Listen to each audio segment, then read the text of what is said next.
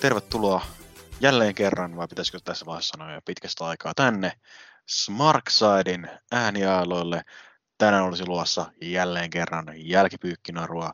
Tällä kertaa vuorossa Impact Wrestlingin vuoden toinen PPV-tapahtuma, eli Rebellion vuosimallia 2022. Tänään täällä studiossa allekirjoittanut Semi, lisäksi seurassani tänään Smarksidein Impact-asiantuntijat, eli Smarkside Taurusin vahtimestari Nico sekä tietysti miesmyyttilegenda Kainukari Grandi, Paltamon pelimies, mies, joka tarvitsee varmasti vielä pari lempinimiä lisää, Lauri. Mitä kuuluu korpeen? No tännehän kuuluu ihan hyvä. On ollut vähän kylmä keli tänään, että justiinsa tässä vartti sitten tuli itse asiassa saunasta, niin vähän on nyt niin kuin hyvin tämmöinen saunan raikas olo tällä hetkellä, että se on mukava niin kuin nyt sitten ruveta tässä äänittäessä hikoilemaan sitten uudestaan, niin minkäs tekee? Kyllä, hieman poikkeuksellinen äänitysajankohta. Normaalisti ollaan liikenteessä hieman myöhempään, mutta kun katsotaan Smarkside Taurusissa oli mahdollista pistää sauna tulille, niin sinnehän piti sitten mennä. Mitäs Niko puolestaan? Tässä on ilmeisesti viikonloppuna jonkinasteinen vappu lähestymässä. Tarkoittaako se työmiehelle myös lomaa? Omalla kohdalla se on vapaa, että kyllä itse FCF mennään painia mennä katsomaan. Ja Helsinki on muuten hyvää keväistä, aurinkoista ollut. Sade uhka näytti olevan, mutta onneksi ei ole vielä vettäkään tullut. Juu, kyllä tässä jossain Helsingin ja Paltamon välimaastossa asuillessani, niin kyllä aurinko on riittänyt, mutta aamuisin on ollut vielä hiukkasen pikkupakkasia, mikä on kovin ikävää, kun silloin tykkää käydä lenkillä, mutta ehkä se siitä. Smarksidein kuuntelijat eivät välttämättä tule kuuntelemaan näitä meidän alkulöpinöitä, vaan heitä kiinnostaa tietysti juomakierros. Juomakierros. Mitä löytyy Nikolta, mukista, lasista tai vastaavan muotoista juoma-astiasta? No, tuopista löytyy semmoista kuin Deschutes Brewerin De Abus Barrel-aged Imperial Stoutia. No niin, tätä on kaivattu ääniaaloilla.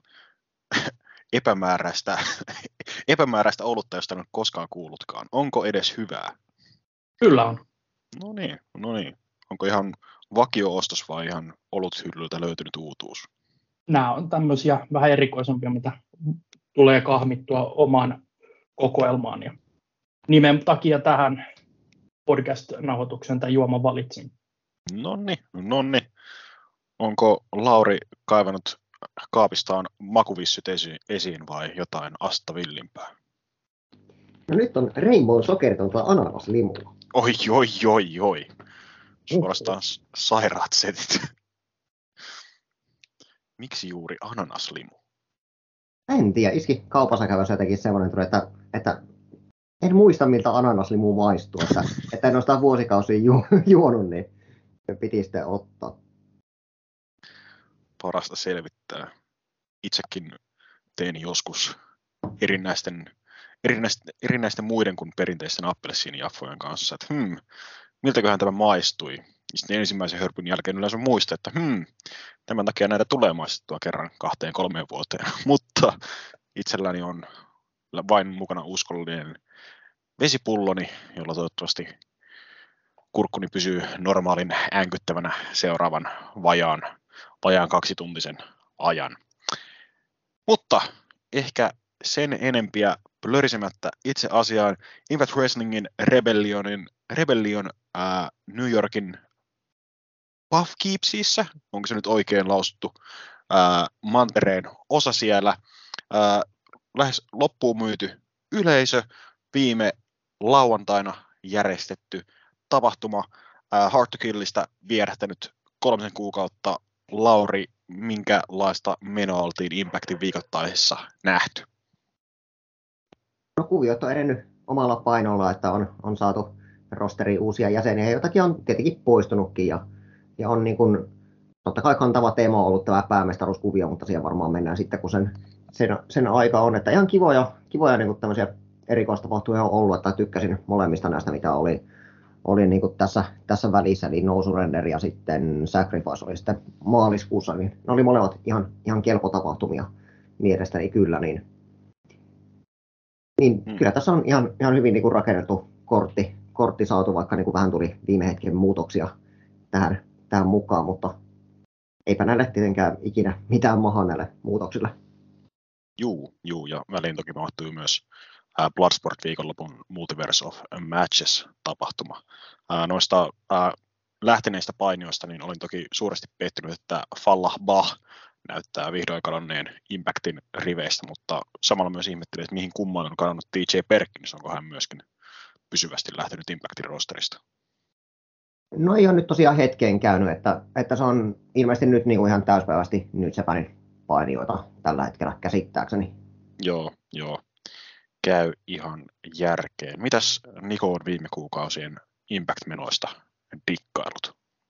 Kyllähän tässä on paljon hyvää ollut ja vuoden matsiehdokkaita niin kuin varmaan pitkälle kantavia ollut muutamia just noissa tapahtumissa. Ja sitten näistä lähteneistä, niin Jake Something nyt harmittaa kaikkein eniten.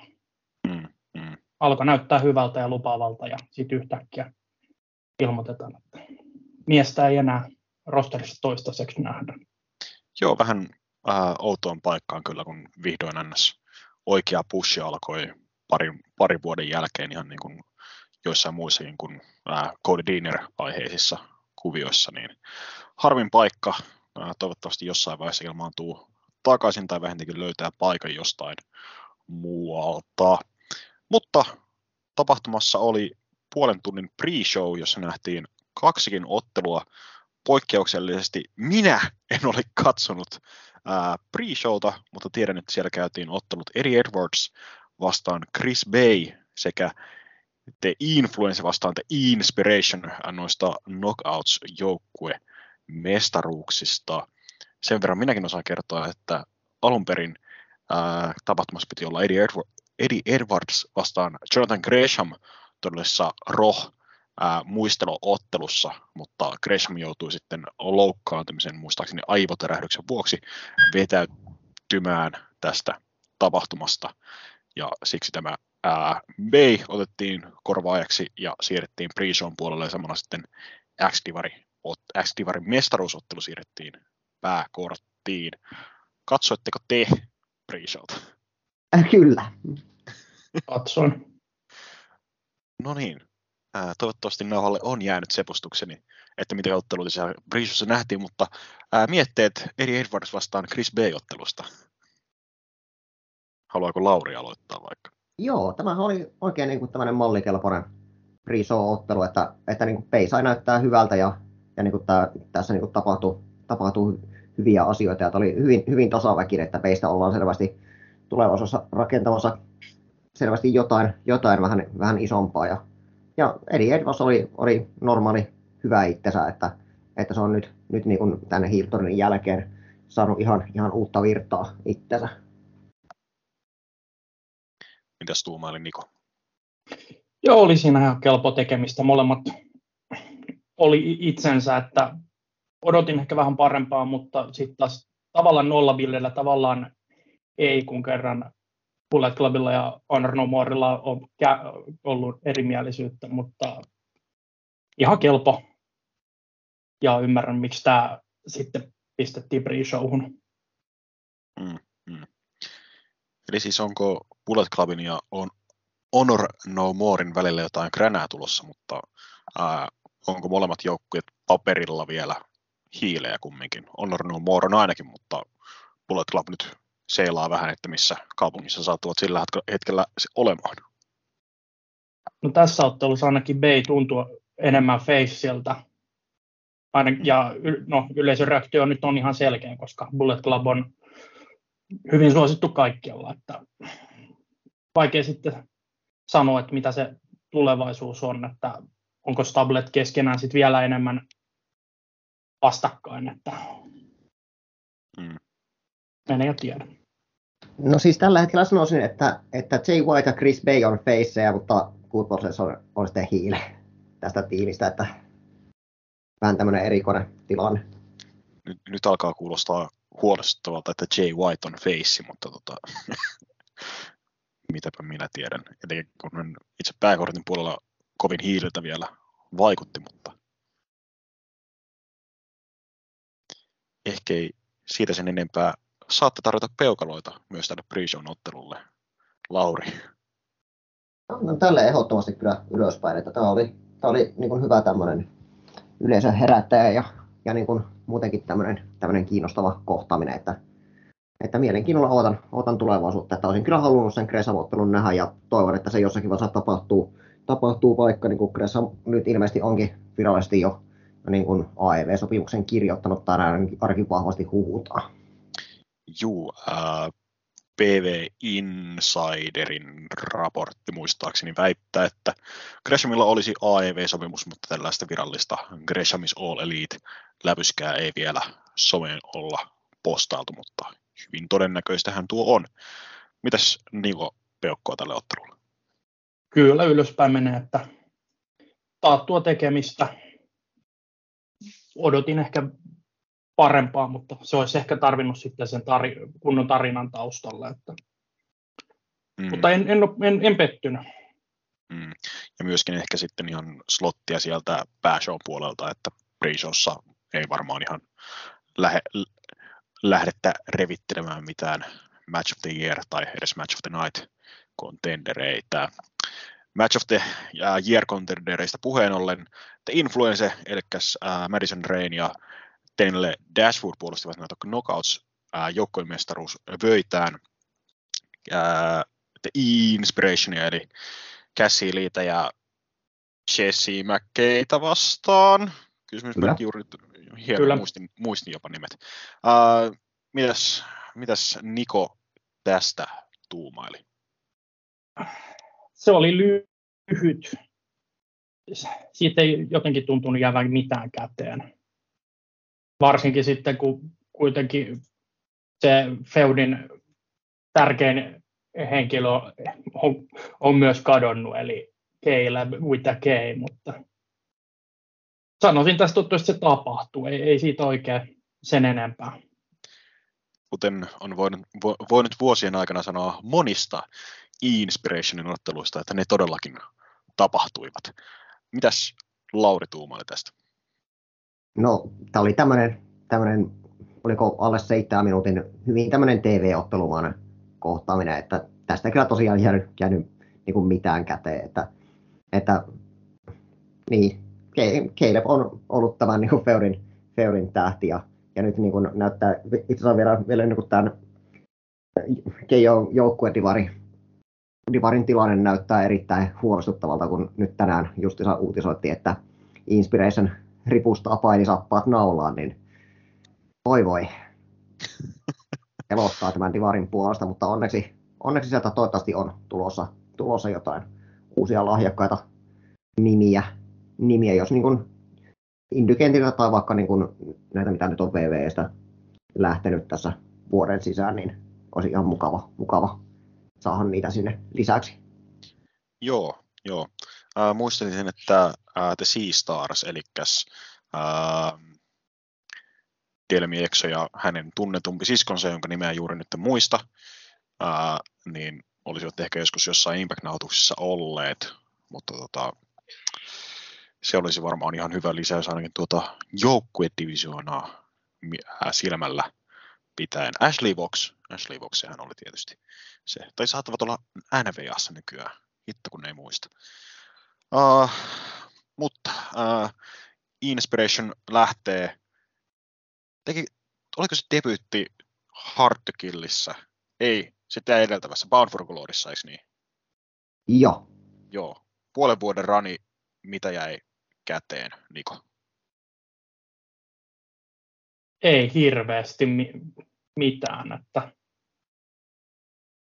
Influensan kanssa ollut tämä feudi suurin piirtein koko ajan ja ei se tätä loppu vasta oli semmoista, siinäkin Caleb oli se syy, miksi he oli kiinnostavia. Ihan samanlaisia yhtä ärsyttäviä kuin oli VV:ssäkin. Ja kehotteista nyt ei, vaikea verrata, ei ne ainakaan huonompaan ollut, mutta en nyt hirveästi parempaankaan ollut muuttunut. Joo. Jääkö Lauri rakkaudella kaipaamaan Aussia? No olihan niitä ihan mukava seurata kyllä, että oli jonkinlaista kehitystä tapahtunut, ja heti kun se tapahtuu, että totta kai silloin pitää lähteä eläkkeelle painikehistä, kiitos vaan tästä, mutta Ranista jäi jälkeen tai käteen niin kuin muutama tämmöinen kiva väkkärisegmentti, ei juuri muuta sitten se yksi mestaruuskausi, mikä niillä oli vai kaksiko niitä ehti olemaan, en muista. No niin. Sitten vielä nopeat peukut itse tälle ottelulle. Niko. Alaspäin. Tämä oli joukkueiden välisistä kohtaamisista mun mielestä huonoin. Lauri. Joo, joudun komppaamaan ja pistän alaspäin, että tämä oli hyvin tämmöinen, niin kuin aikaisemmin sanoin, niin tämmöinen TV-ottelumainen kohtaaminen, josta ei oikeastaan jäänyt niin kuin yhtään mitään mieleen, että tämä yksinkertaisesti vaan tapahtui. Jep, pistää. Sitten päästään vihdoin pääshown puolelle, ja minullakin on ehkä jotain sanottavaa pääshown otteluista. Nimittäin ilta alkoi kolminottelulla, jossa Jay White, Chris Sabin sekä Steve Macklin olivat tukkanuottasilla. Sen verran minäkin tiedän, että White on feudannut Motor City Machine Gunsien, eli Sabinin sekä Alex Shellin kanssa viime aikoina. Ja lisäksi soppa on ilmeisesti myös sekoittunut Steve Macklin, nimittäin tuossa Multiverse of Matches tapahtumassa Whitella ja Sabinilla oli singlesottelu, jonka Sabin shokeeraavasti voitti, ja sitten Macklin saapui ottelun jälkeen paikalle mähisemään ja lähestulkoon nousellaamaan low blow, mutta mitä muuta kummaa tässä kuviossa on tapahtunut, Lauri? No tämähän lähti tosiaan siitä kun niin kuin nämä Ring of Honorin pojat niin kuin teki tämän yllätyshyökkäyksen, ja jossakin vaiheessa Macklin oli niin kuin asemoitunut Team Impactin puolelle, mutta kun siihen ei uskottu, että se ei ole todellakaan käynyt Greshamin kimppuun backerillä, kun se paljon sitä tasoa Eddie Ertos on käynyt Greshamin kimppuun, niin se on vähän siitä katkeroitunut ja nyt siitä ollut niin kuin näiden entisten tiimikumppaninsa perässä, koska niin kuin on vihainen, kun sitä ei ole uskottu, että se on syytön siihen, niin tässä on ollut vähän tämmöistä, että ja se ei vaikka nyt vaan sattu olemaan kehässä, niin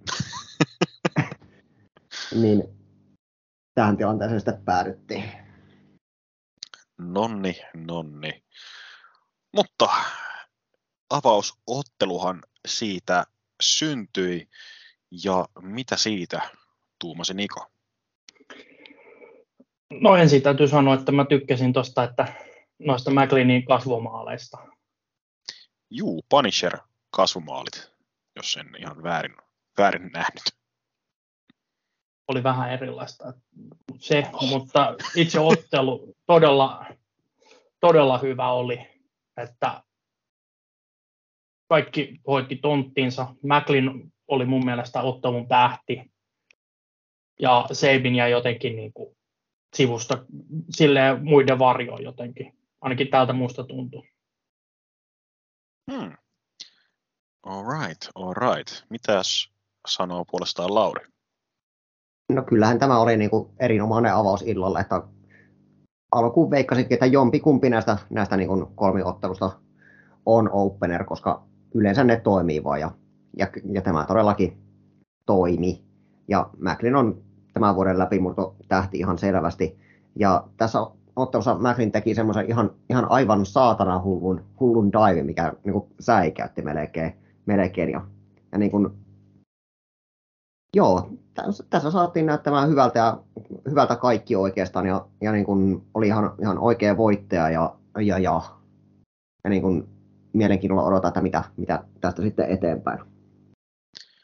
Joo, itselleni tämä ei ihan erinomaiseksi openeriksi yltänyt, lähinnä vaan hyväksi openeriksi, että toki silleen rakenteeltaan vähän paikoin kliseinen, että siellä se yksi sankari aina huilailee kehän ulkopuolella. Tässä tapauksessa se oli usein Jay White, Ja vähän Nikon kommenttia peilatakseni, niin minulle puolestaan Jay White oli ehkä tämän ottelun näkymättömämpi osa, mutta ehkä se johtuu siitä, että olen isompi Motor City Machine Guns -markki kuin olen Jay White-markki.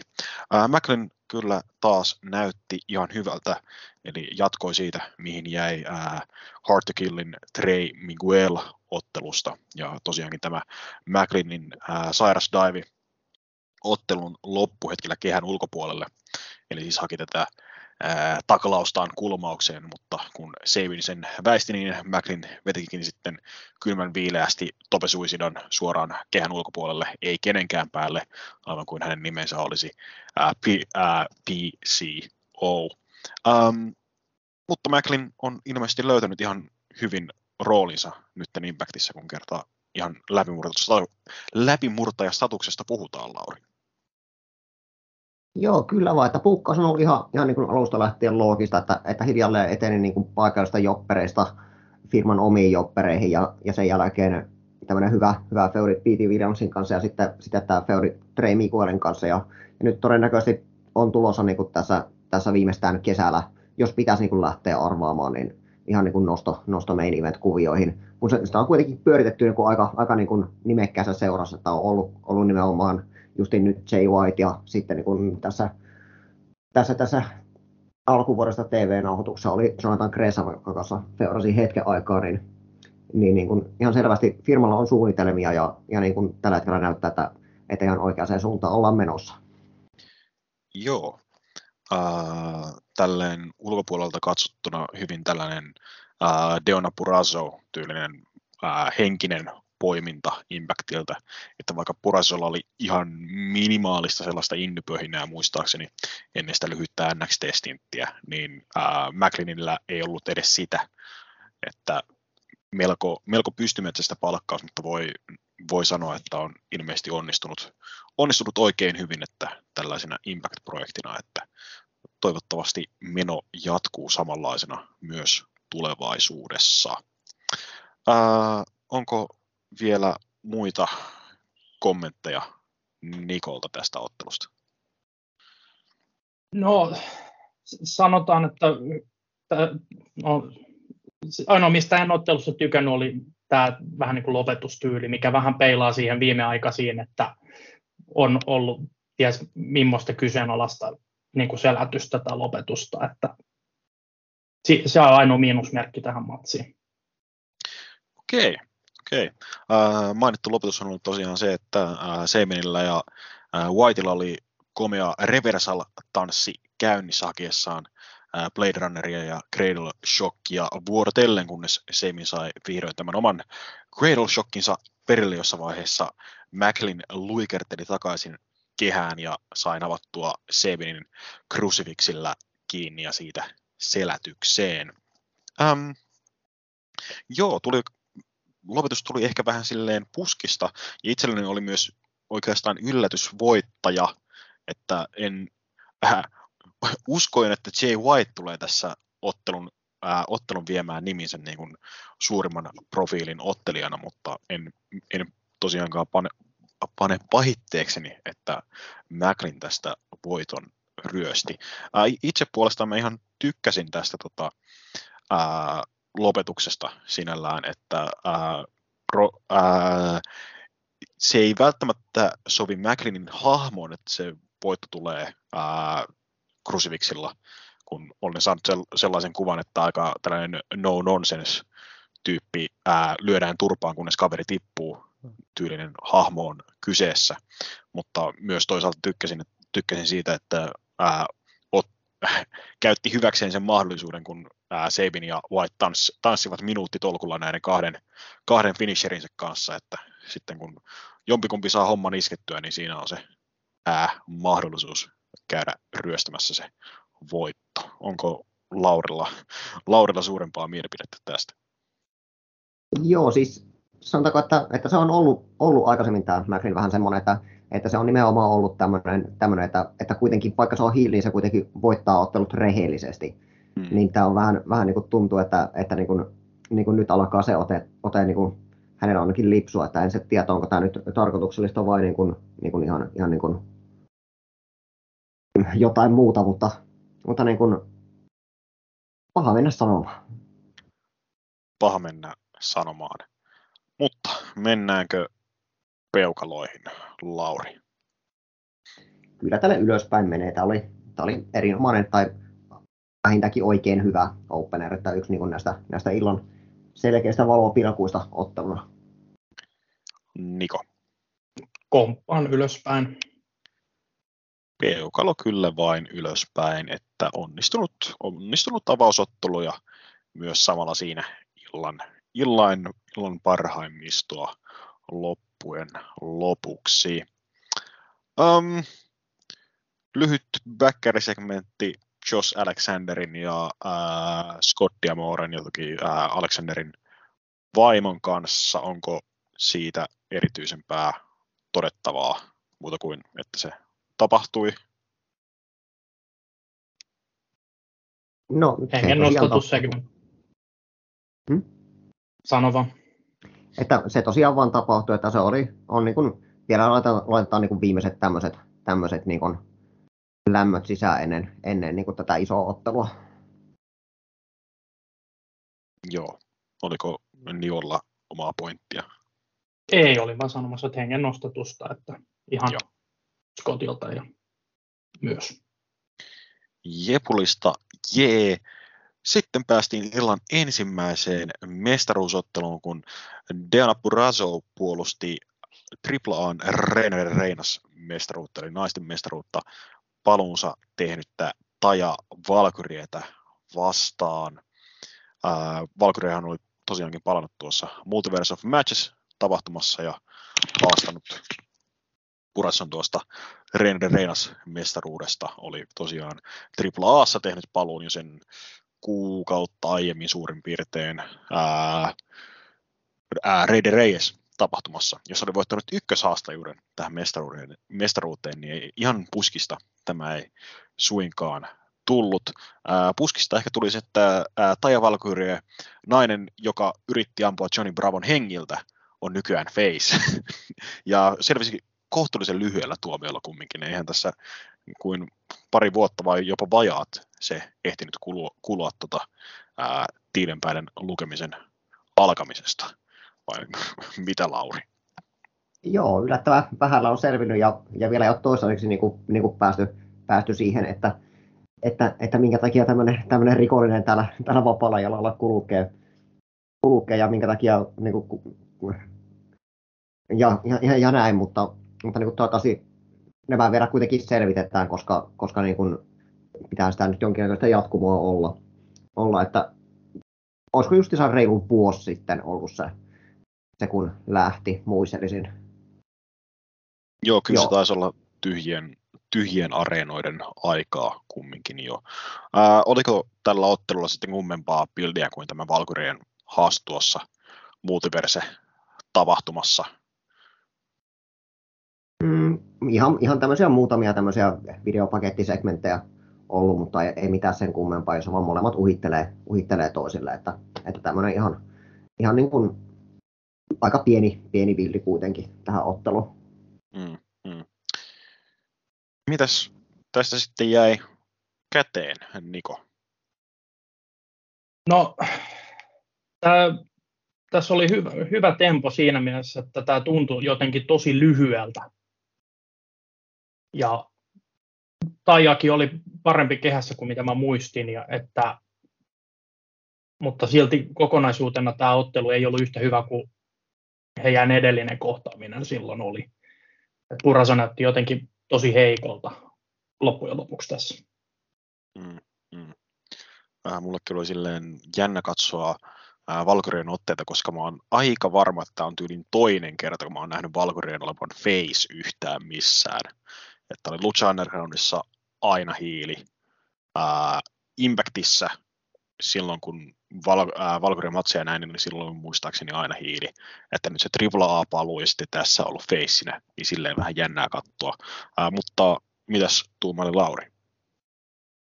No siihen nähden, ketä tässä oli painimassa, niin tämä oli odotuksiin nähden iso pettymys tämä ottelu kuitenkin, että nämä pystyy niin paljon parempaan, niin jää vähän harmittamaan kyllä, että niin kuin ei ihan otettu kaikkea irti. Joo, siis ihan perusteeltaan ihan menettelevä ottelu, mutta ei myöskään omissa kirjoissani niin kuin mitään ihmeellisempää niin kuin, TV-ottelua niin kuin kuumemmaksi missään vaiheessa niin kuin kohonnut. Että niin, kyllä tältä niin kuin nimistä päätellen odotti vielä jotain enemmän, mutta myöskin se, että te toki Impactin TVtä seuraavana, niin jaksatte aina Puratsoa hypettää, mutta sitten näin PPV-katsojana, niin sen ensimmäisen Grace-ottelun jälkeen sieltä 2 vuoden takaisesta Slammiversarista, niin sen jälkeen nämä PPV-matsit on jäänyt lähinnä ihan OK-tasolle tai jopa alisuorittaneet näin omasta näkövinkkelistä katsottuna. Että kuten muistaakseni Harttokillisen sanoin, onko tässä nyt vaan kyse siitä, että minä katson ne väärät ottelut?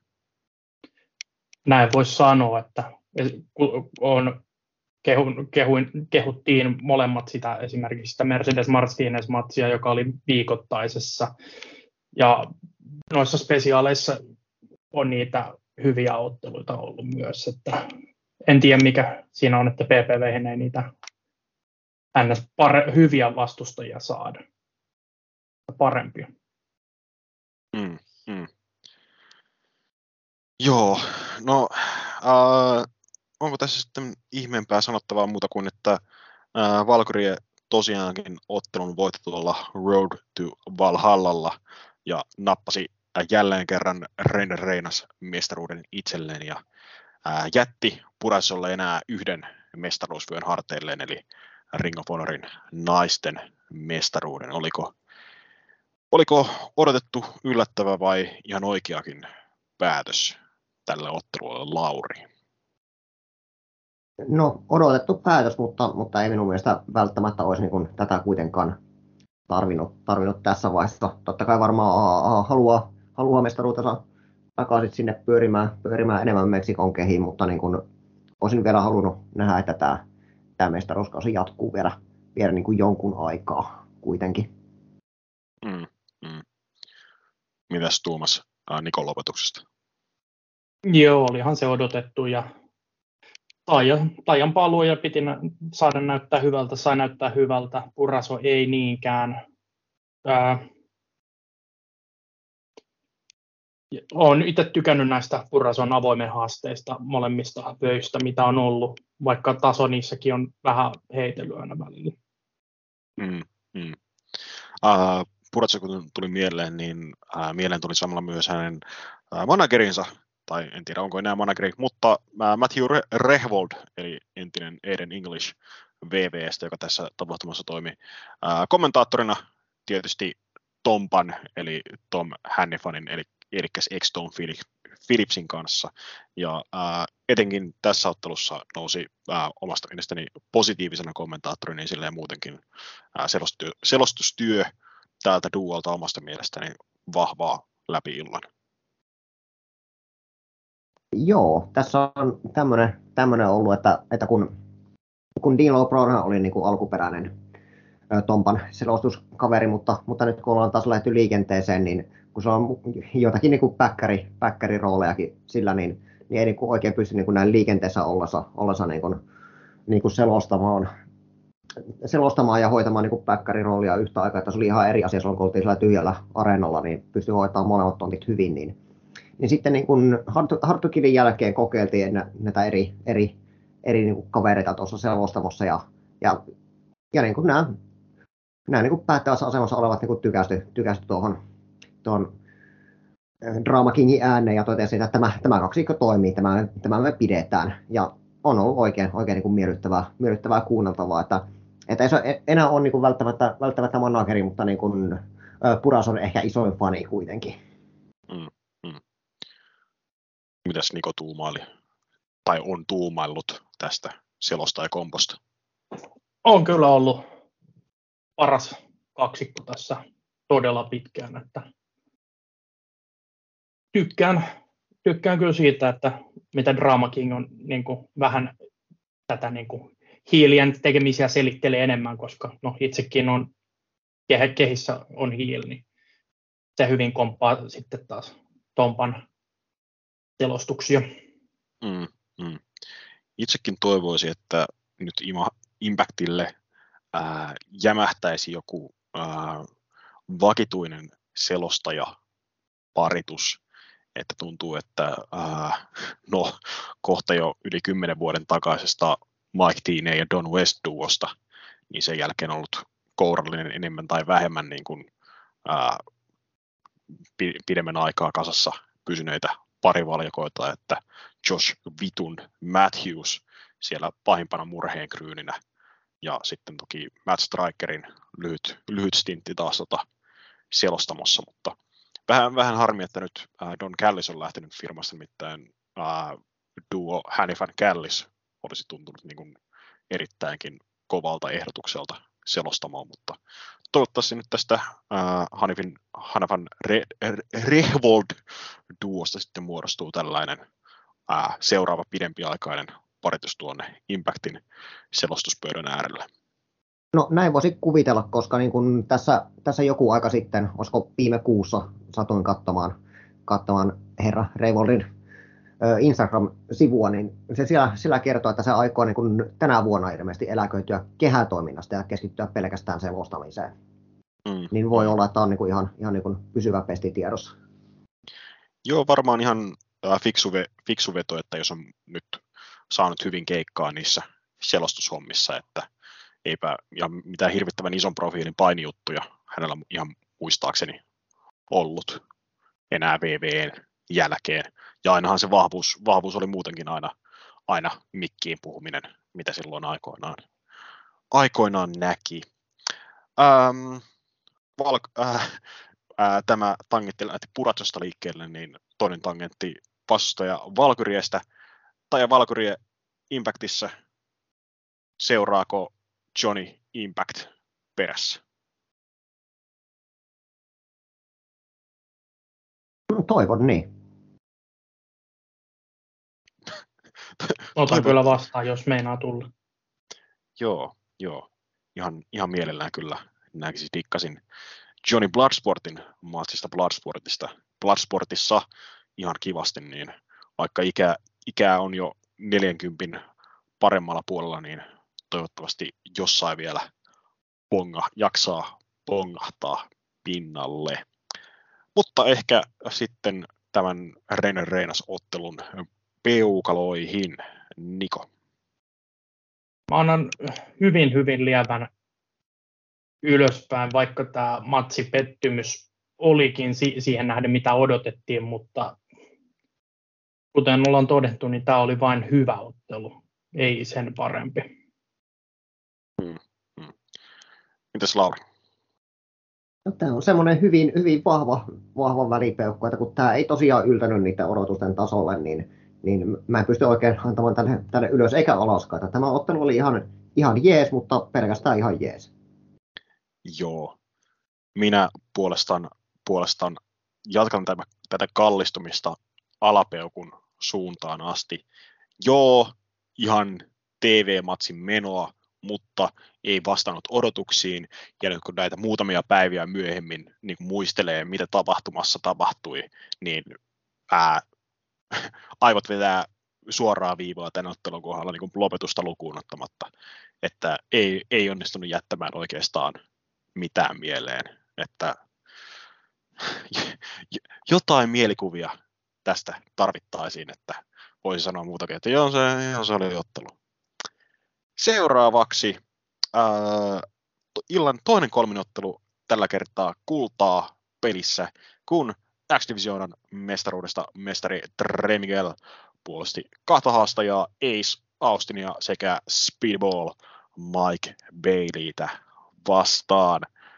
Minkälaista buildia tässä oli, Lauri, taustalla? Hypepaketin perusteella osaan jotain sanoa, että Ace Austinilla ja Baileyllä jonkinasteista pientä liittoutumisen yrittämistä vähintääkin Austinin osalta hetkellisesti.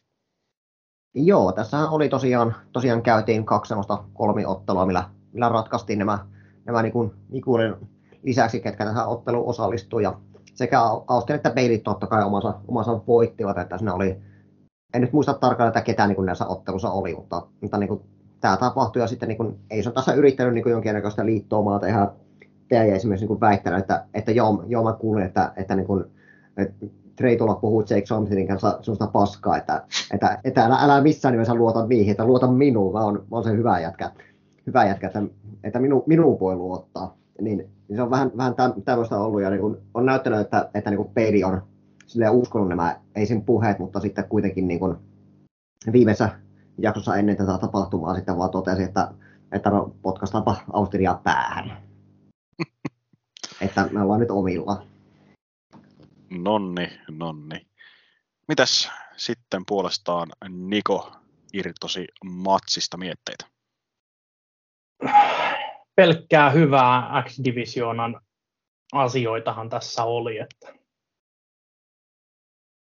Mike Baileyn oli tämän ottelun tähti ihan selkeästi, vaikka ne pari pelottavaa liikettä tulikin tehtyä, joissa Ace oli vastaanottavana osapuolena molemmissa. Mitäs tuumaili Lauri? X-divisioona on ihan mahtava asia.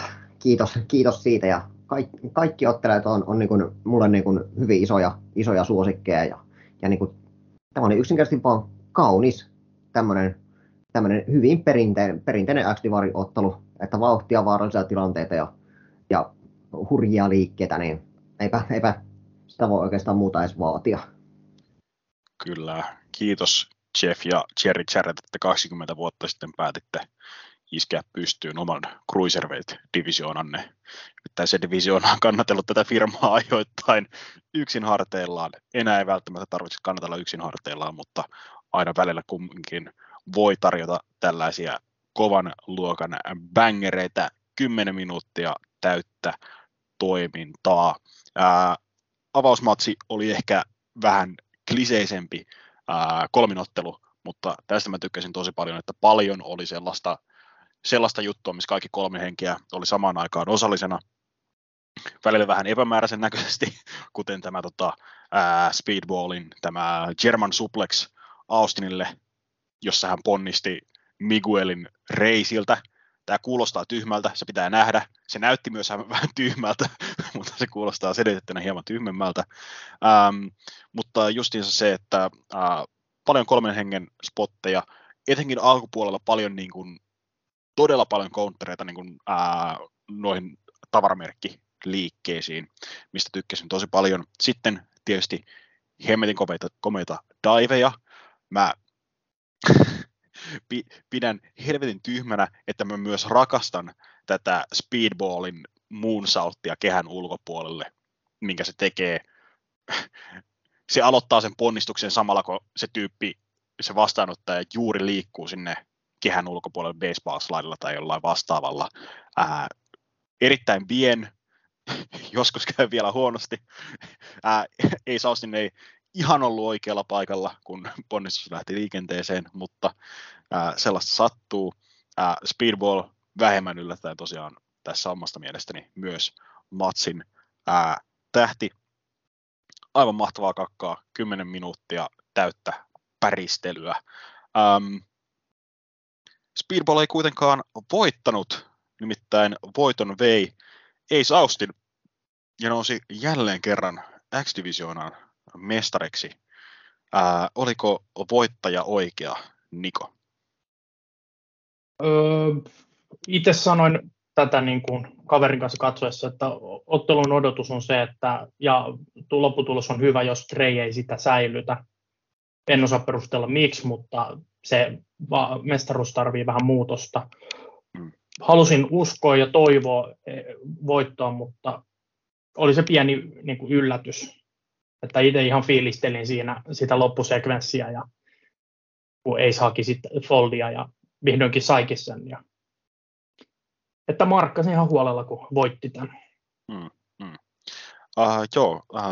Miguelista kanssa, että on hyvä kehässä, mutta sellaista tiettyä tarttumapintaa en ole niin kuin, koskaan oikein saanut, ainakaan näiden PPV:ten sekä muutamien nähtyjen Indy-esiintymisten perusteella, että joo, ihan hyvä niin kuin tyylinsä painia, mutta ei sitten juuri mitään muuta kuin epämääräinen graffiti sisääntulo nykyään. Ja toki aikanaan 3. pyörä Raskalassa ja toki parempi kuin Desmond Xavier jo silloinkin, mutta nyt me ollaan haarahtua ihan väärille raiteille.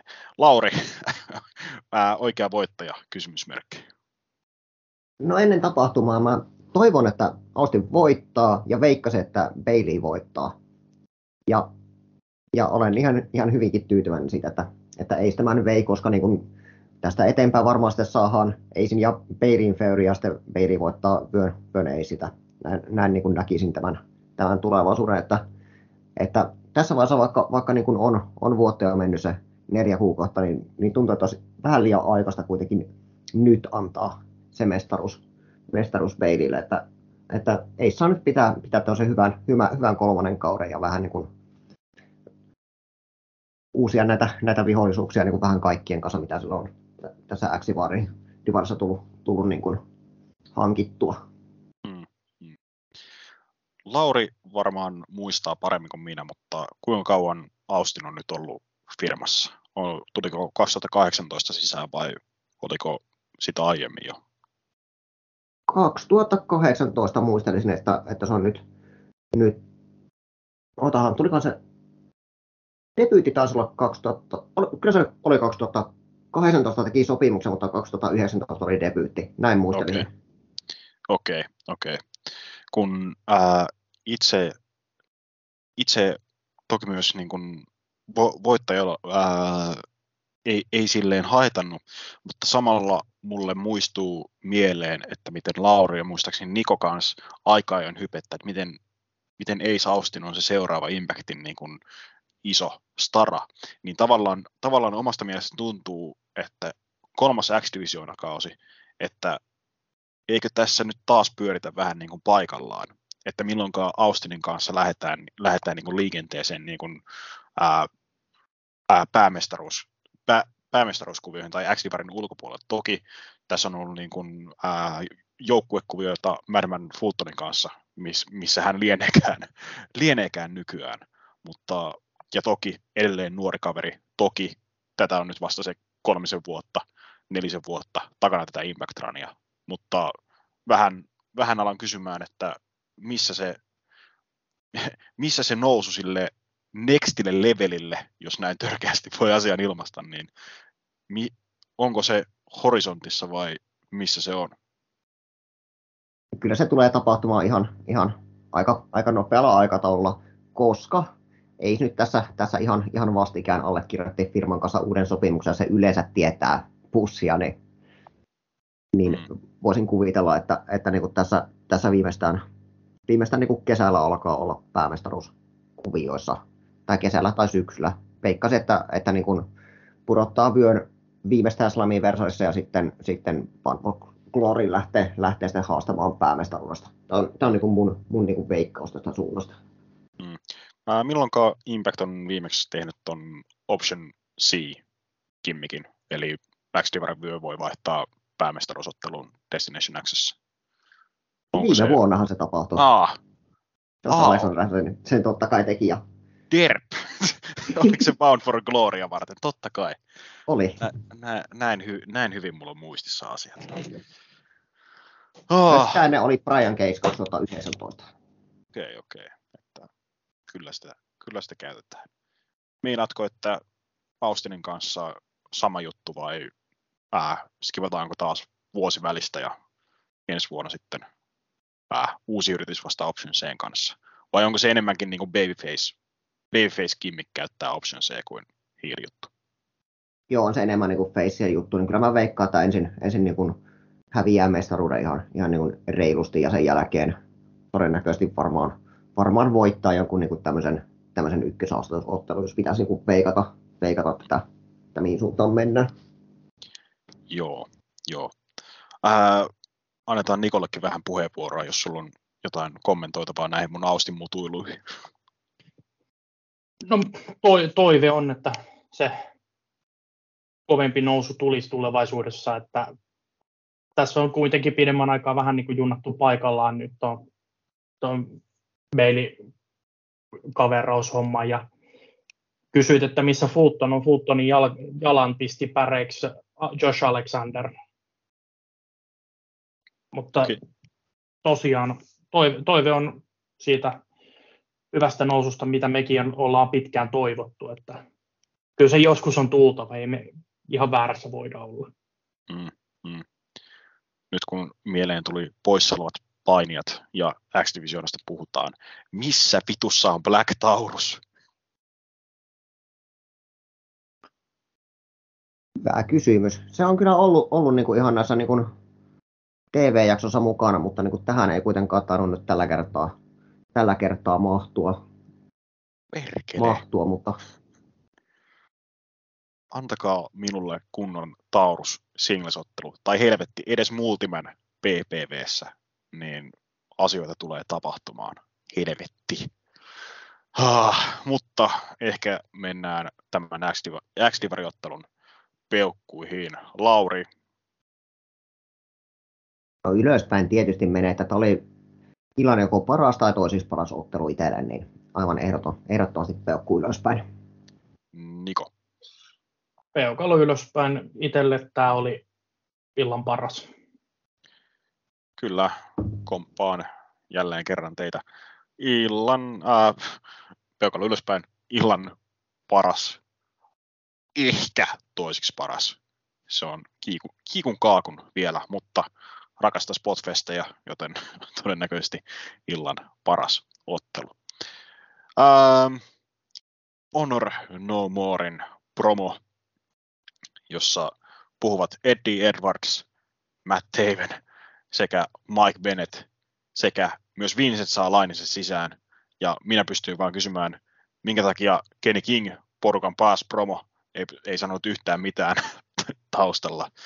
Mutta ellei Lauri halua syväluodata Honor No Moren promoa.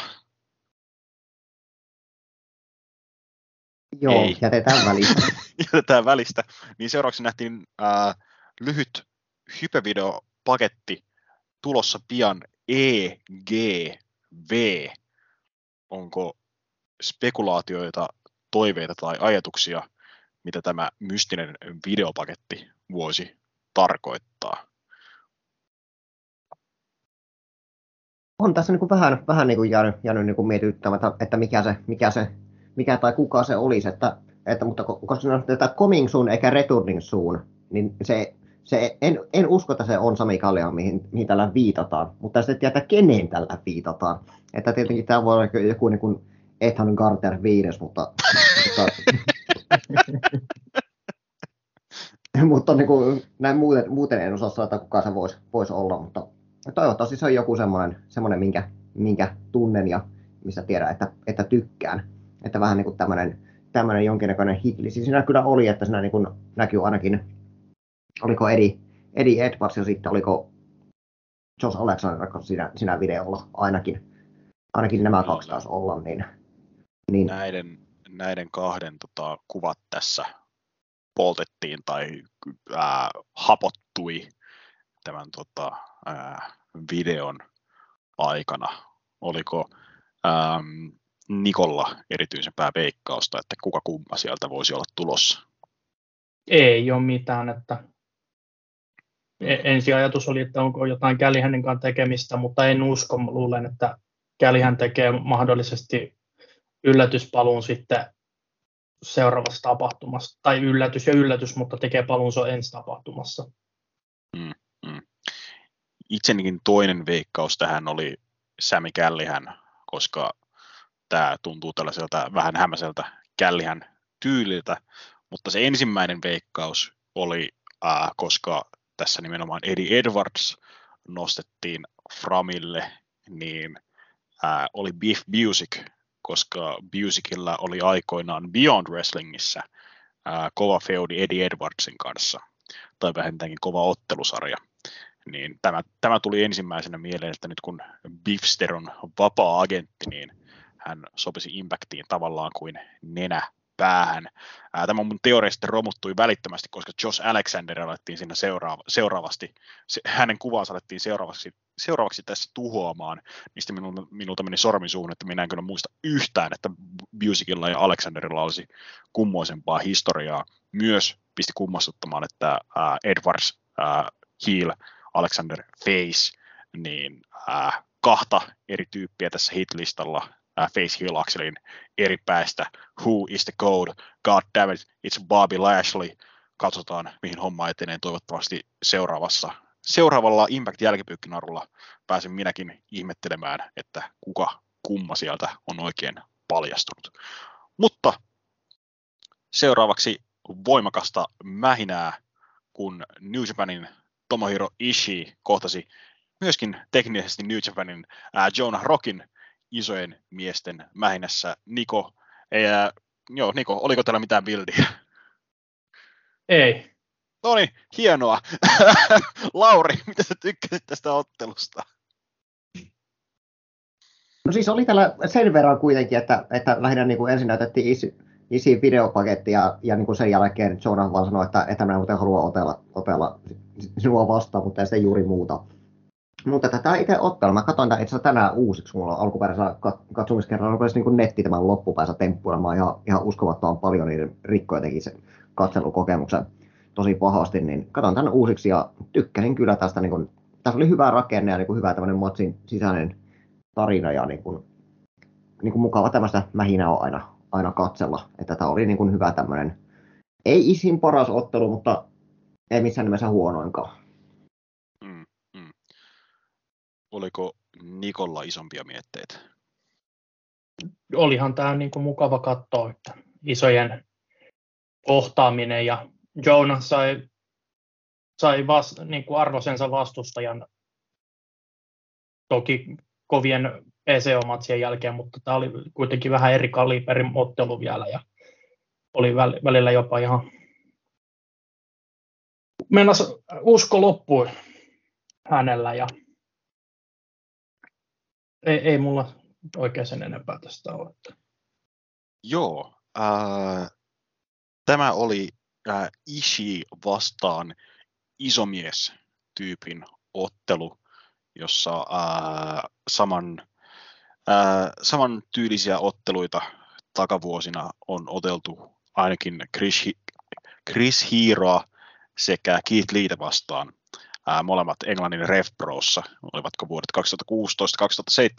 2016-2017, siellä nurkilla kaksi erinomaista ottelua, mutta tyyppiesimerkkejä sellaista ottelusta, missä Ishii taistelee isompaa järkälettä vastaan ja joutuu todellakin työskentelemään, että saa tällaisen vuoren kaadettua edes kertaalleen selälleen. Ja sen takia minä tykkäsin tästä kyllä erittäin paljon. Tämä ei ollut niiden otteluiden tasolla. Kuten Lauri sanoi, ei ollut paras Ishiin ottelu, mutta ehkä meidän pitää pikkuhiljaa alkaa niin kuin hyväksymään se, että Ishiikin oikeasti vanhenee. Jossain vaiheessa niskan puute alkaa vihdoin verottaa tätäkin miestä, että enää niiden edes muutamien vuosien takaisia täysiä tykitysmähinä otteluita ei ehkä tarvitse odottaa, vaan enemmän tällaista perushyvää Ishii-tasoa, mikä menee enemmänkin ehkä kaavan mukaisesti. Se ehkä Ishiistä, Jonah Rock on ollut kiva katsoa hänen mörssäämistään ensin Alexanderia vastaan ja nyt tässä Ishiitä vastaan ja toki myös se Multiverse of Matchesin no se täkimatsi Alexanderin kanssa Mooseen PCOta vastaan ei ollut mikään erikoinen, mutta on kiva nähdä, että miten kaveri on laskeutunut jaloilleen VVn ulkopuolella, kun varsinaisesti taitaa olla New Japanin kontrahtin alla, mutta sitten Impactin kanssa vielä painii, nimittäin tuolla New Japan Strongin puolella kanssa ottelee, ja voisi kuvitella, että jos kun Shane Hayes sekä Mad Mikey Nichols myös New Japanin puolella palaavat, niin TMDK yhdistää joukkoonsa ihan triona. Ja se tästä jäi mieleen Tom Hanifan tuo likainen nörtti meni selostamassa mainitsemaan, että kun Ishii sai vihdoin Rockin polvilleen, niin even the mighty kneel, ja sehän tietysti liittyy tähän The Mighty Don't Kneel TMDK-joukkueeseen, jos joku ei tiennyt, mitä tuo lyhenne on tarkoittanut. Jos joku ihmettelee, mikä helvetti on TMDK, niin sehän on tuo parhaiten tunnetaan nimenomaan tämän Shane Hastin ja Mike Nicholsin joukkueena, joka VV-säännöksessä oli TM61 nimeltään. Heillä on jotkut eri nimet siellä muistaakseni, mutta helvetistäkö minä muistan niitä. Purotyylistä mähinää, choppeja, isoja läimäyksiä, helvetin iso brainbuster-ottelun päätöksiksi Ishin voitoksi. Onko Lauri tästä muuta sanottavaa vielä? Tämä oli niin yksinkertaisesti hyvä tämmöinen isojen miesten väkivaltainen kohtaaminen, jotka on aina mukavia välipaloja tämmöisissä tapahtumissa. Kyllä, big meaty men slapping meat, kuten Big E toteaisi. Peukaloihin, Lauri. Kyllä tämä menee niin kuin ylöspäin, että tämä oli niin kuin taas kerran niin kuin tätä tapahtuman valoisampaa antia. Jeppistä. Nico. Ylöspäin, pätevää hoss-fightia. Kyllä. Peukaloa ylöspäin, viihdyttävä mähinä illan parhaimmistoa ennen kuin tapahtuma lähti sukeltamaan seuraavan ottelun merkeissä. Oliko tämä spoileri? En tiedä. Impactin joukkueen mestaruudesta Gauntlet-ottelu, eli 8 joukkuetta, joista 5 oli julkistettu etukäteen. Puolustavat mestarit Violent by Design kokoonpanolla Joe Doring sekä Eric Young vastaan Good Brothers, eli tietysti Carl Anderson ja Doug Gallows, Will Mack ja Rishwan, Rhino ja Heat, Honor No More kokoonpanolla Matt Taven ja Mike Bennett vastaan ne 3 ilmoittamatonta joukkuetta Major Vitun Players, eli Matt Cardona ja Brian Myers, Jordan Grace ja W. Morrisey sekä Johnny Swinger ja Ziggy Dice. Lauri, ei mitään uutta länsirintamalla ilmeisesti.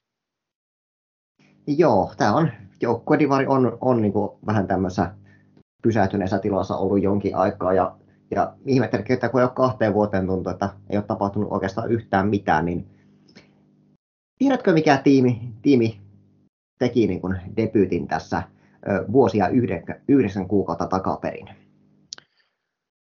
No, eiköhän se olisi tietysti Rainon ja Heatin joukkue.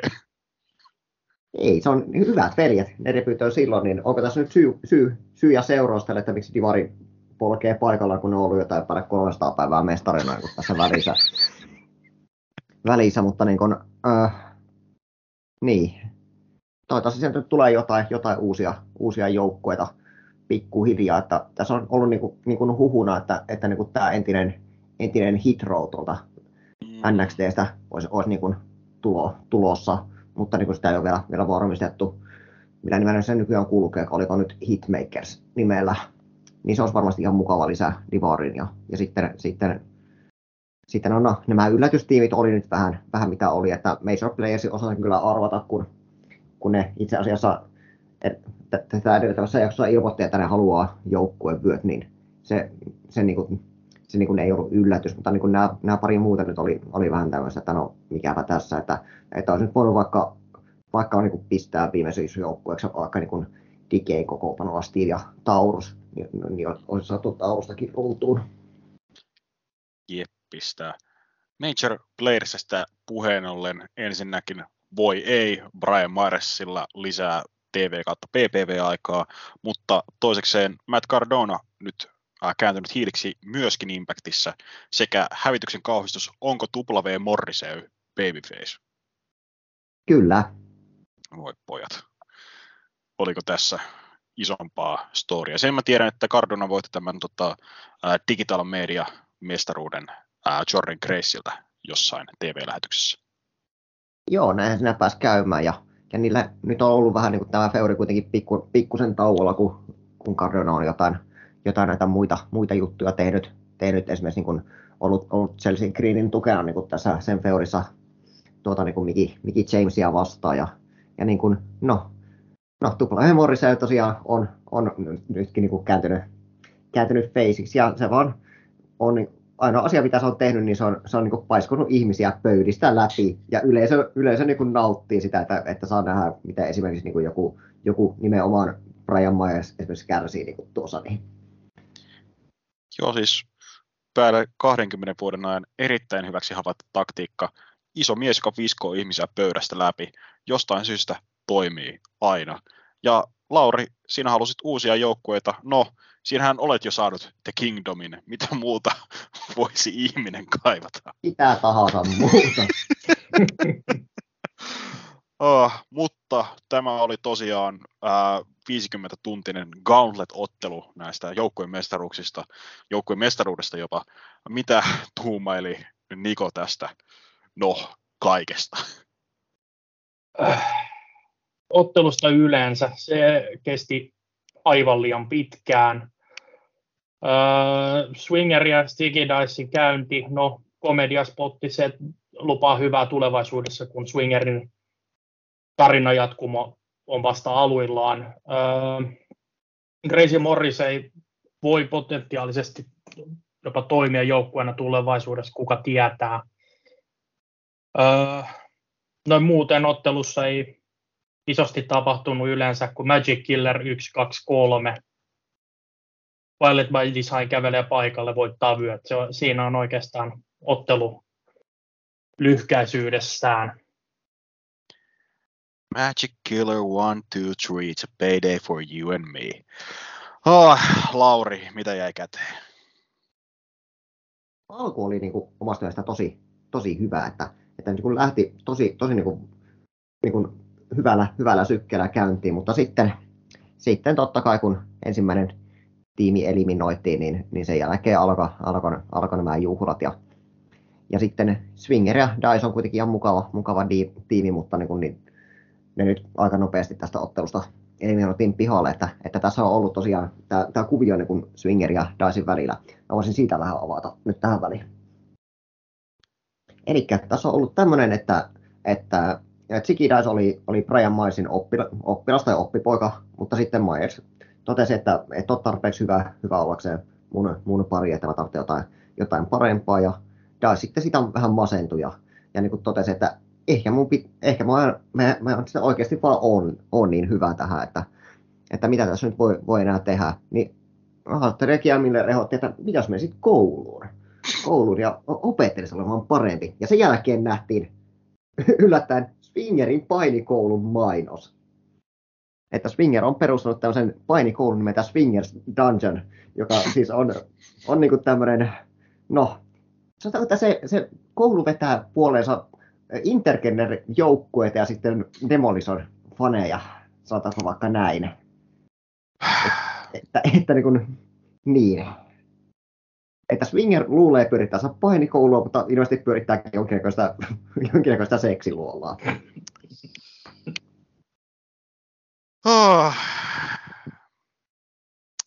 Voi pojat. Voi. Kaikkea sitä joutuu vanhoilla päivillä kuulemaankaan. Vielä itse ottelusta muutama pointti. Alkupuolen tai ensimmäinen osuus Morrissey Grace ja Major Brothers joukkueiden välillä oli ihan viihdyttävä.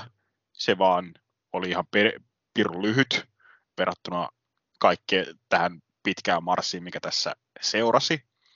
Omasta mielestäni se kokonaisuudessaan lainausmerkeissä paras osuus oli Swannin ja Macin sekä Good Brothersien välinen ottelu tästä, joka sekin oli ehkä ihan TV-matsi. ja siinäkin väärä voittaja. Hashtag Vilimäkkä ansaitsee enemmän. Sitten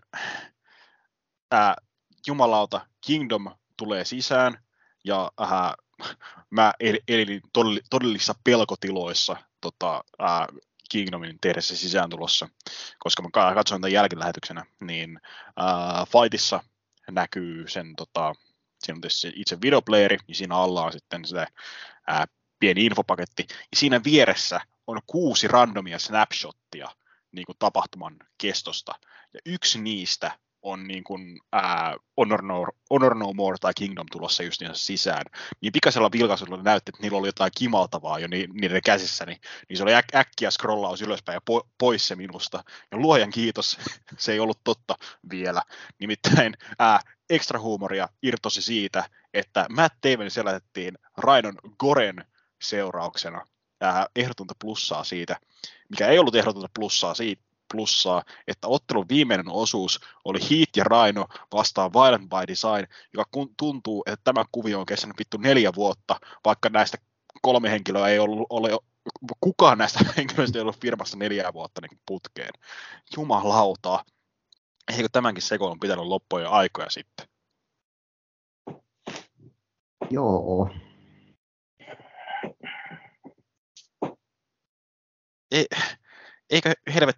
Eikö tämä taputeltu Bound for Gloryssa, jossa Rhino 15 minuutin tuumastelun jälkeen päätti vihdoin auttaa joukkuekaveriaan tai jotain?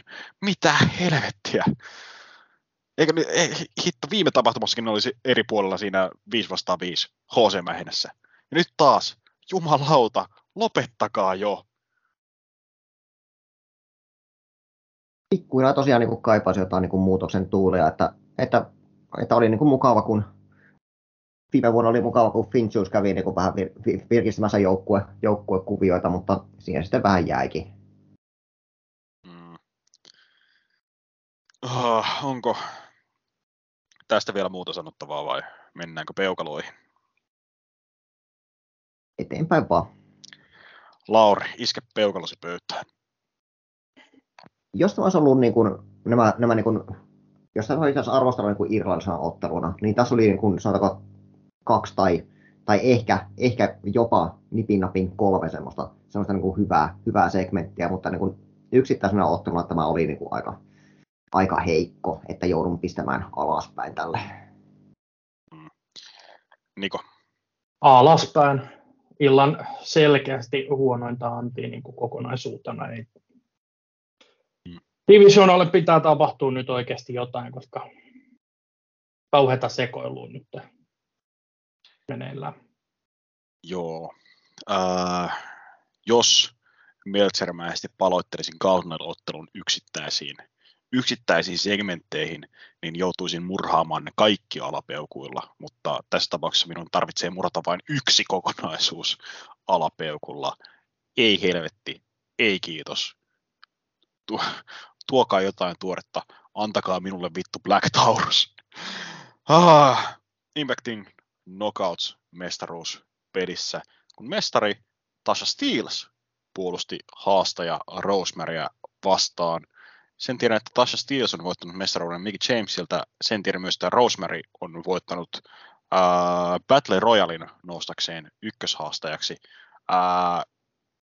Onko muuta bildiä tässä taustalla ja miten kummassa juuri Tasha Steelzistä on tullut mestari, Lauri?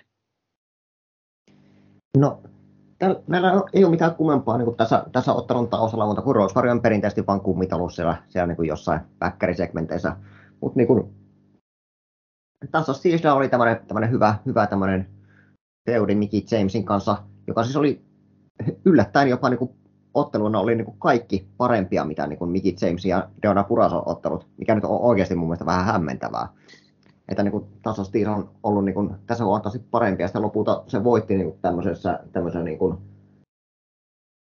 hetkinen, voittiko se nyt siinä niin kuin, tämmöisessä niin kuin, jonkinnäköisessä, oliko Street Fight-ottelussa. En muista voittiko se, vaan oliko se, niin kuin se niin kuin revanssi, vaan Street Fight, mutta niin kuin, se oli erinomainen ottelu, ja sen jälkeen on niin kuin, jatkanut ihan uskottavasti mestarina, mutta jos niin kuin, olisi pitänyt veikata, niin kuin, tämä olisi ollut varmaan se paikka, missä niin kuin olisi Kiera Hogan ottelu, jos olisi halunnut firmaan jäädä.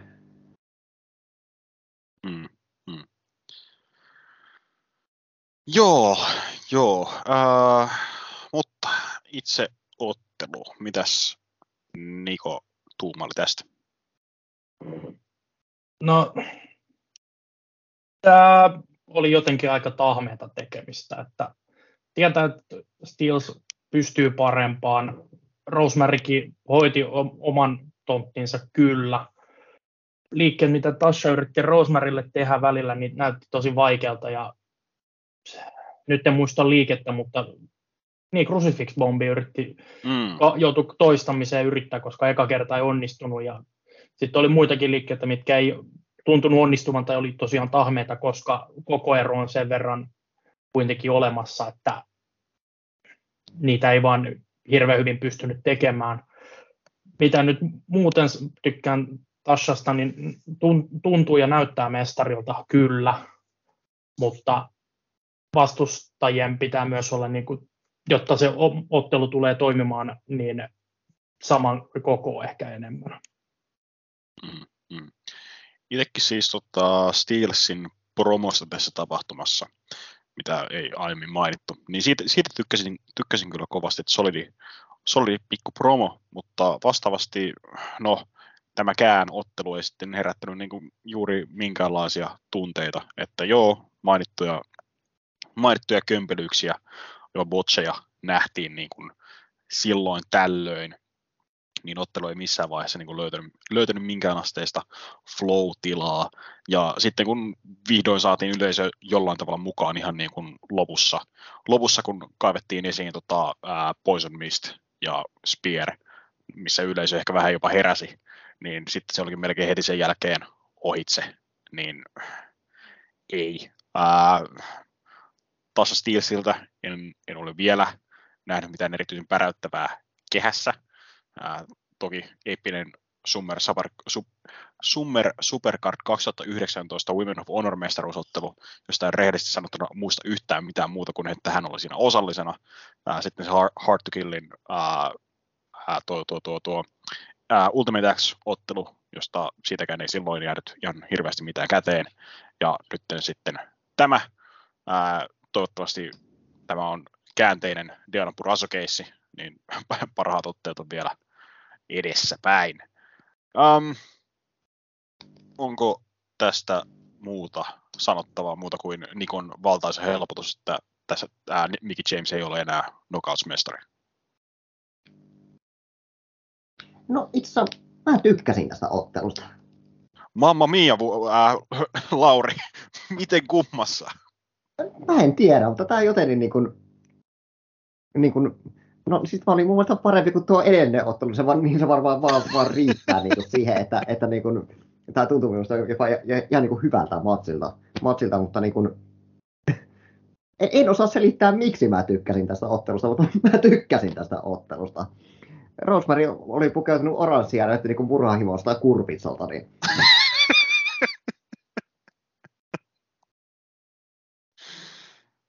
Niinkin voi asian ilmaista. Mennäänkö peukaloihin? Mennään vain.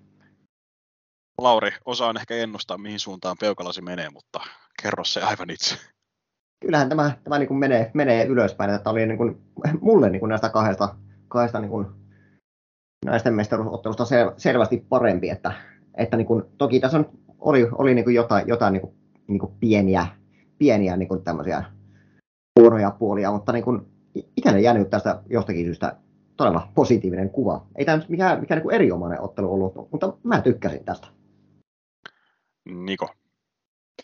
Mulla taas tämä menee alaspäin, että ehkä se on just se, että oli niitä pieniä kömpelyksiä ja muutenkin vähän tahmeita, että ainoa oikeastaan tähtihetki omalla kohdalla tähän otteluun oli nimenomaan se Poison Mist ja Spear, jossa oikeasti luulin, että Rosemary jopa voittaisi. Mutta kyllä parempaa toivottavasti luvassa knockouts-mestaruudellekin. noin ottelumuodossa. Joo. Joo, peukalo alaspäin. Eipä tässä nyt mitään ihmeellistä päästy esittämään. Ennen pääottelua nähtiin vielä nopea ilmoitus seuraavista erikoiskautta PPV-tapahtumista. Niistä tärkeämpi on tietysti se, että Slammiversari numero 20, Impactin 20-vuotisbileet kesäkuussa, missäs muuallakaan kuin Where It All Began, Nashville, Tennessee. En sitten tiedä, onko legendaarinen Asylum vielä pystyssä vai onko joku muu palloiluhalli kohteena, mutta kotiin palataan kumminkin. Mutta illan pääottelu tosiaan Moose puolusti Impactin maailmanmestaruutta ex-mestari Josh Alexanderia vastaan. Kaikki muistavat Bound for Gloryn ikimuistoisen loputuksen, jossa Moose ryntäsi kehään ja keihästi vastikään Christian Cagein kaltainen Alexanderin mattoon ja päätti tämän ensimmäisen mestaruuskauden noin parin minuutin jälkeen. Alexander oli sen jälkeen hyvin vihainen, otti matsia Suzukia vastaan, otti matsia Jonah Rockia vastaan, töni kaikkia, mikä tielle sattui, kunnes Diamore käsittääkseni hänet lähetti kotiin hetkeksi. Sieltä hän palasi sitten hyökkäämään Moosen kimppuun. Moose sitten kuittasi tämän käymällä keihästämässä Alexanderin vaimon kehässä jossain muussa kuin Impactin tapahtumassa? Kysymysmerkki. Joo, Destinissä Kanadassa. Näin vähän arvelinkin. Ja nyt kun asiat on vedetty henkilökohtaisuuksiin, niin Alexander haluaa oman vyönsä takaisin #painijumalan käsistä. Missasinko jotain oleellista tästä bildistä? No, oli siinä tästä päämestaruusottelusta, kun Alexander palasi ja oli se tästä Rebellionista se sopimus tästä ottelusta, niin Moose kävi viemässä sopimuksen Alexanderin kotiin, eli vedettiin vielä lisää henkilökohtaisuuksia. Jeppistä, jee. No niin, puolen vuoden buildi, eeppinen PPV-pääottelu. Nico, minkälaiset fiilikset jäi pääottelusta? Todella hyvät fiilikset. Jo ihan tuosta Alexanderin sisääntulosta pojan kanssa, kun molemmilla gearit ja tekevät nämä maneerit, mitkä Alexander aina tekee. Ja itse ottelu oli pitkän feudin lopetuksen arvoinen ja kestoa oli kovaa iskemistä. Pääsi tekemään pahoja asioita Mooselle ja se oli fyysistä. Joo. Lauri, ensimmäinen kysymys. Tykkäsitkö sinä tästä ottelusta? Ehdottomasti. Toinen kysymys. Oliko tämä vihdoin se kaikkien aikojen paras Moosen yksilöottelu, vihdoin ylittäen Moose vastaan Austin Ariesin siitä yhdestä Slammiversarista? Kyllä mä sanoisin, että näin on asiat. No, Tämä oli niin. oikein hieno ottelu, upean henkilökohtaisen feudin päätös, ja tässä on niin kuitenkin mennyt niin kuin, no, tätä on jatkunut puoli vuotta, mutta niin tämä Alexanderin tarina on kestänyt niin aika lailla nyt tasan tarkkaan vuoden, kun viime vuoden Rebellionissa voitti tuon X-Dividin mestaruuden, joka sitten lunasti BFG:hen, niin tämä tarina on kestänyt sen osalta, se on vuoden, niin niitä on ollut niin kuin ihan niin kuin siihen nähden hyvää settiä, ja totta kai niin kuin tämä niin kuin pikku Alexander oli niin kuin aivan niin kuin mahtava kaveri, että niin kuin varmaan 20 vuoden päästä, jos ja kun firman vielä pystyssä on, niin todennäköisesti tulee isänsä jalanjäljissä seuraamaan. Jos joku firma ei kuole millään, niin se on Impact, niin tervetuloa silloin vaan kehään. Mutta kyllä itsekin tykkäsin se toinen haastaja illan parhaaksi otteluksi X-Divarin mestaruusottelun ohella. Toki heti alussa oli hauskaa, että iso henkilökohtainen feudi. Miehet tuijottavat toisiaan raasti. Nyrkit heilut ihan kohta. Ja Josh Alexanderin ensimmäinen liike on Fireman's Carry. Niin, toki se jatkoi sitten siitä kyynärpäillä keskivartaloon, mutta pisti vähän naurattamaan toki se. Toki sopii painikoneen gimmikkiin tehdä painiliike, eikä alkaa heiluttelemaan niitä nyrkkejä ensimmäisenä, mutta silti. Moosen hyvät singles-matchit on aina sellaisia timantteja, mitä sattuu löytämään niin kuin kerran 5 vuoteen. Tämä oli tosiaankin yksi niistä.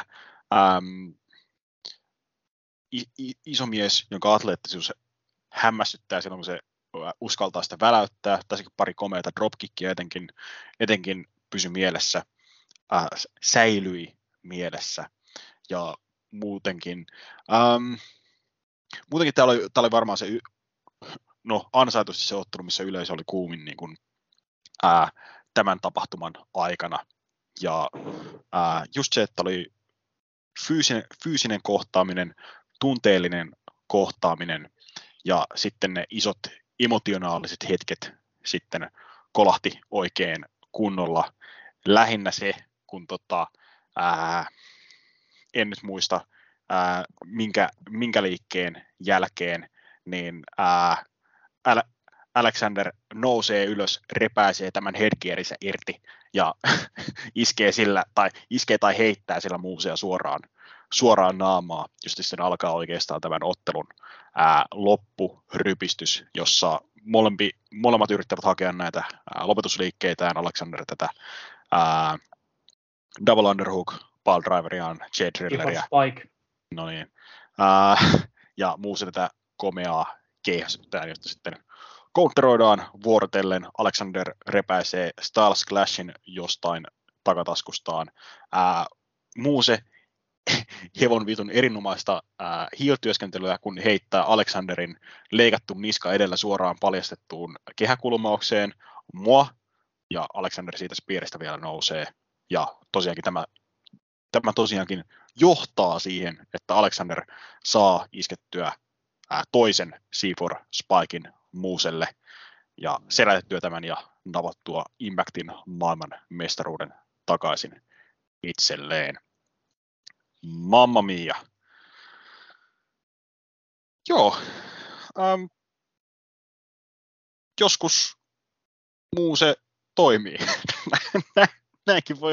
Näinkin voisi asian ilmaista. Onko muuta sanottavaa vielä, Nico? No, tämmöinen ajatus kyllä, että joo, Moosen mestaruuskauden paras matsi. Ja sitten sitä, että itse on Moosesta sen mestaruusvoiton jälkeen kyllä alkanut pitämään ja Moosesta ylipäänsä enemmän. Että jossain vaiheessa tuntuu, että oli tosi kankea ja jo hahmoja ei oikein mihinkään suuntaan, mutta osoittautunut paremmaksi. Että nyt vaan vaikka vähän lomaa ja loukkaantumisia parantelemaan ja sitten vaikka syksyllä freesinä takaisin, niin hyvä tulee. Mitäs onko Laurilla vielä lisättävää tai mietteitä tästä matsista?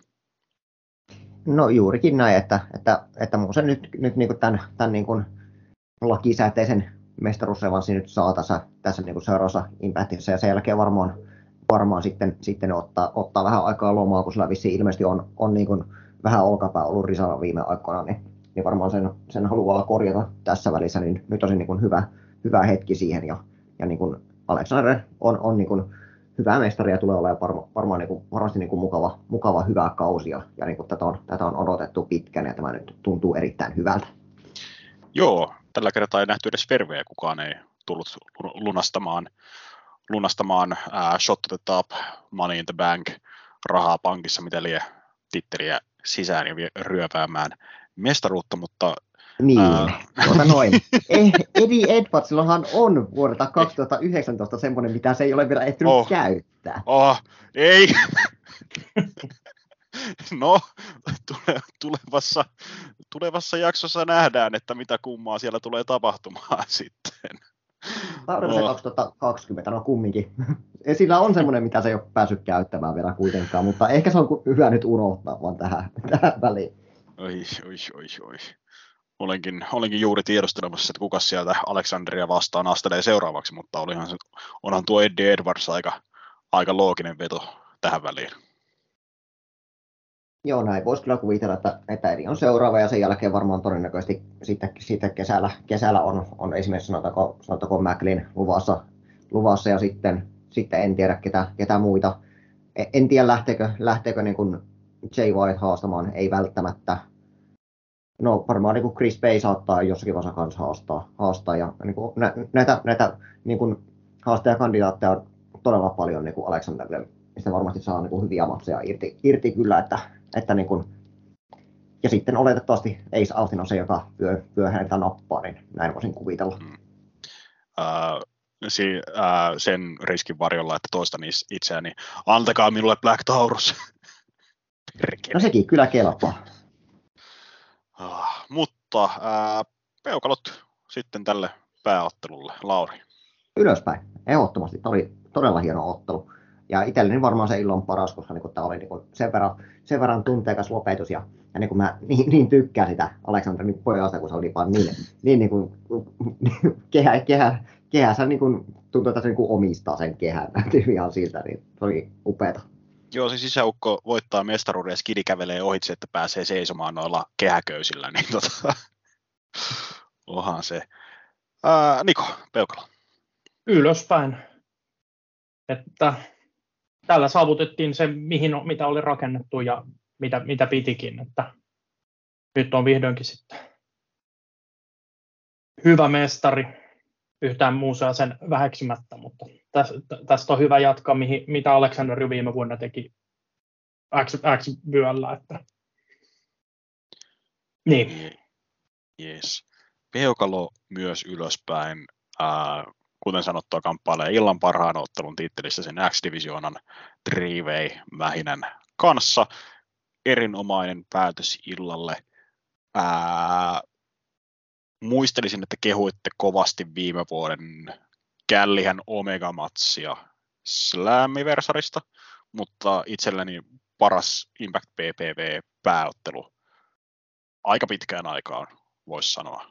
Etenkin muutama noita pandemia-aikojen PPVtä jäi välistä. Mutta se oli tosiaan Rebellion vuosivuonna 2022. Mitä jäi kokonaisfiiliksenä käteen tästä, Nico? Kokonaisuutena tämä oli parempi kuin Hard to Kill ihan jo puhtaasti sen takia, että main eventti oli parempi kuin siellä. Tässä oli muutamia heikkoja otteluita kyllä, mutta kyllä selkeästi plusmerkkiseksi jää ja tulevaan on kovat odotukset. Mitäs tuumaili Lauri? No itse pidän kuitenkin vielä Hard to Killia pikkusen parempana, kun tästä puuttui se sama niin kuin kolme hienoa ottelun putki, mikä siellä oli, että tämä oli vähän tällaista pienehköä vuoristorataa, mutta ei niin kuitenkaan ihan niin kuin, kuitenkaan niin pahaa semmoista, mutta niin kuin pääottelu oli varsinkin parempi ja en ole varma, sijoitanko tuon X-Divarin kolmiottelun kanssa niin kuin korkeammalle mitä niin kuin jotkut muut, mitä oli tuolla niin kuin Hard to Killissä, mutta niin kuin erittäin hyvät fiilikset. Tästä on hyvä niin kuin jatkaa tulevaa Under Siegea vastaan, joka on tuossa 2 viikon päästä käydään Cincinnatin alueella. Ja se on totta kai siis niin kuin hyvä sanoa Cincinnatin alueella, koska niin kuin se on niin kuin Cincinnatin metropolialuetta, koska se kuulostaa pikkusen paremmalta kuin Newport, Kentucky.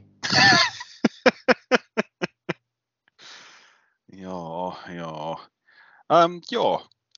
Ihan ok tapahtuma. 2 kovan luokan ottelua X-Divar ja päämestaruusottelu. Siihen sitten kylkeen kiva three-way opener ja tuo Jonah Rock vastaan Ishii. Mutta muu osuus sitten jätti enemmän tai vähemmän kylmäksi. Minäkin tykkäsin enemmän Hard to Killistä, jossa tosiaan se timanttinen tapahtuman keskivaiheen tykitys, eli Miguel Macklin omissa kirjoissani vuoden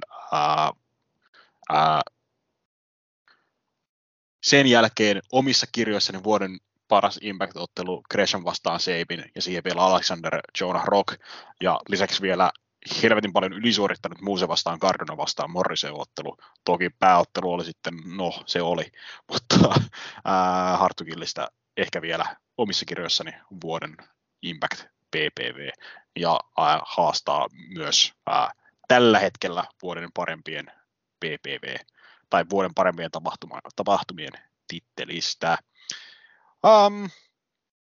Sellainen oli tämän kerran Jälkipyykkinaru. Seuraavan kerran äänialloilla. Huomenna olisi tarkoitus nauhoitella Eläköön humpuukia, eli kun te kuuntelijapalvelusta kuuntelette tätä joskus toivottavasti huhtikuun puolella, niin siitä seuraavana päivänä mahdollisesti tulee sitten humpuukia vielä eetteriin. Jos kuuntelette tätä joskus tulevaisuudessa, niin tällä minun höpinälläni ei ole yhtään mitään väliä. Lisäksi tulevana viikonloppuna vappuaattona on myös FCF:n tapahtuma, josta on tarkoitus tehdä myös Jälkipyykkinarulla sitten todennäköisesti toukokuun puolella. Ei ainoastaan todennäköisesti, vaan kyllä toukokuun puolella me emme ole nauhoittamassa sitä vappuaattona tapahtuman jälkeen. Mitä muuta? Sivuilla varmaan ehkä jotain muutakin juttua tulossa. Ken tietää sekä harva arvaa. Keskusteluun tietysti Smarksidein Discordissa rohkeasti mukaan aiheesta kuin aiheesta. Onko Laurilla vielä jotain loppukaneettia lähettäväksi tai kovimpia vappu-sima-aiheisia vinkkejä? No eipä kyllä oikeastaan. Tämä oli taas niin kuin ihan mukava oli taas nauhoitella näitä ja niin kuin, vaikka välillä tuntuu, että tässä vähän meinaa aivot sulaa, kun lähtee ajatukset laukalle, mutta se musta sattuu. Että minä luulen, että ajatukset sulla aina vaan, kun joutuu minua kuuntelemaan. Niko, onko jotain loppuun todettavaa tai vappupallovinkkejä? Ei ole. No niin, hienoa. Sehän tarkoittaa sitä, että ei voi muuta sanoa enää kuin kiitoksia, anteeksi, ensi kertaan. Nyt tuli väärässä järjestyksessä, ei haittaa, Ioni, MDK ja vielä kerran ensi kertaan.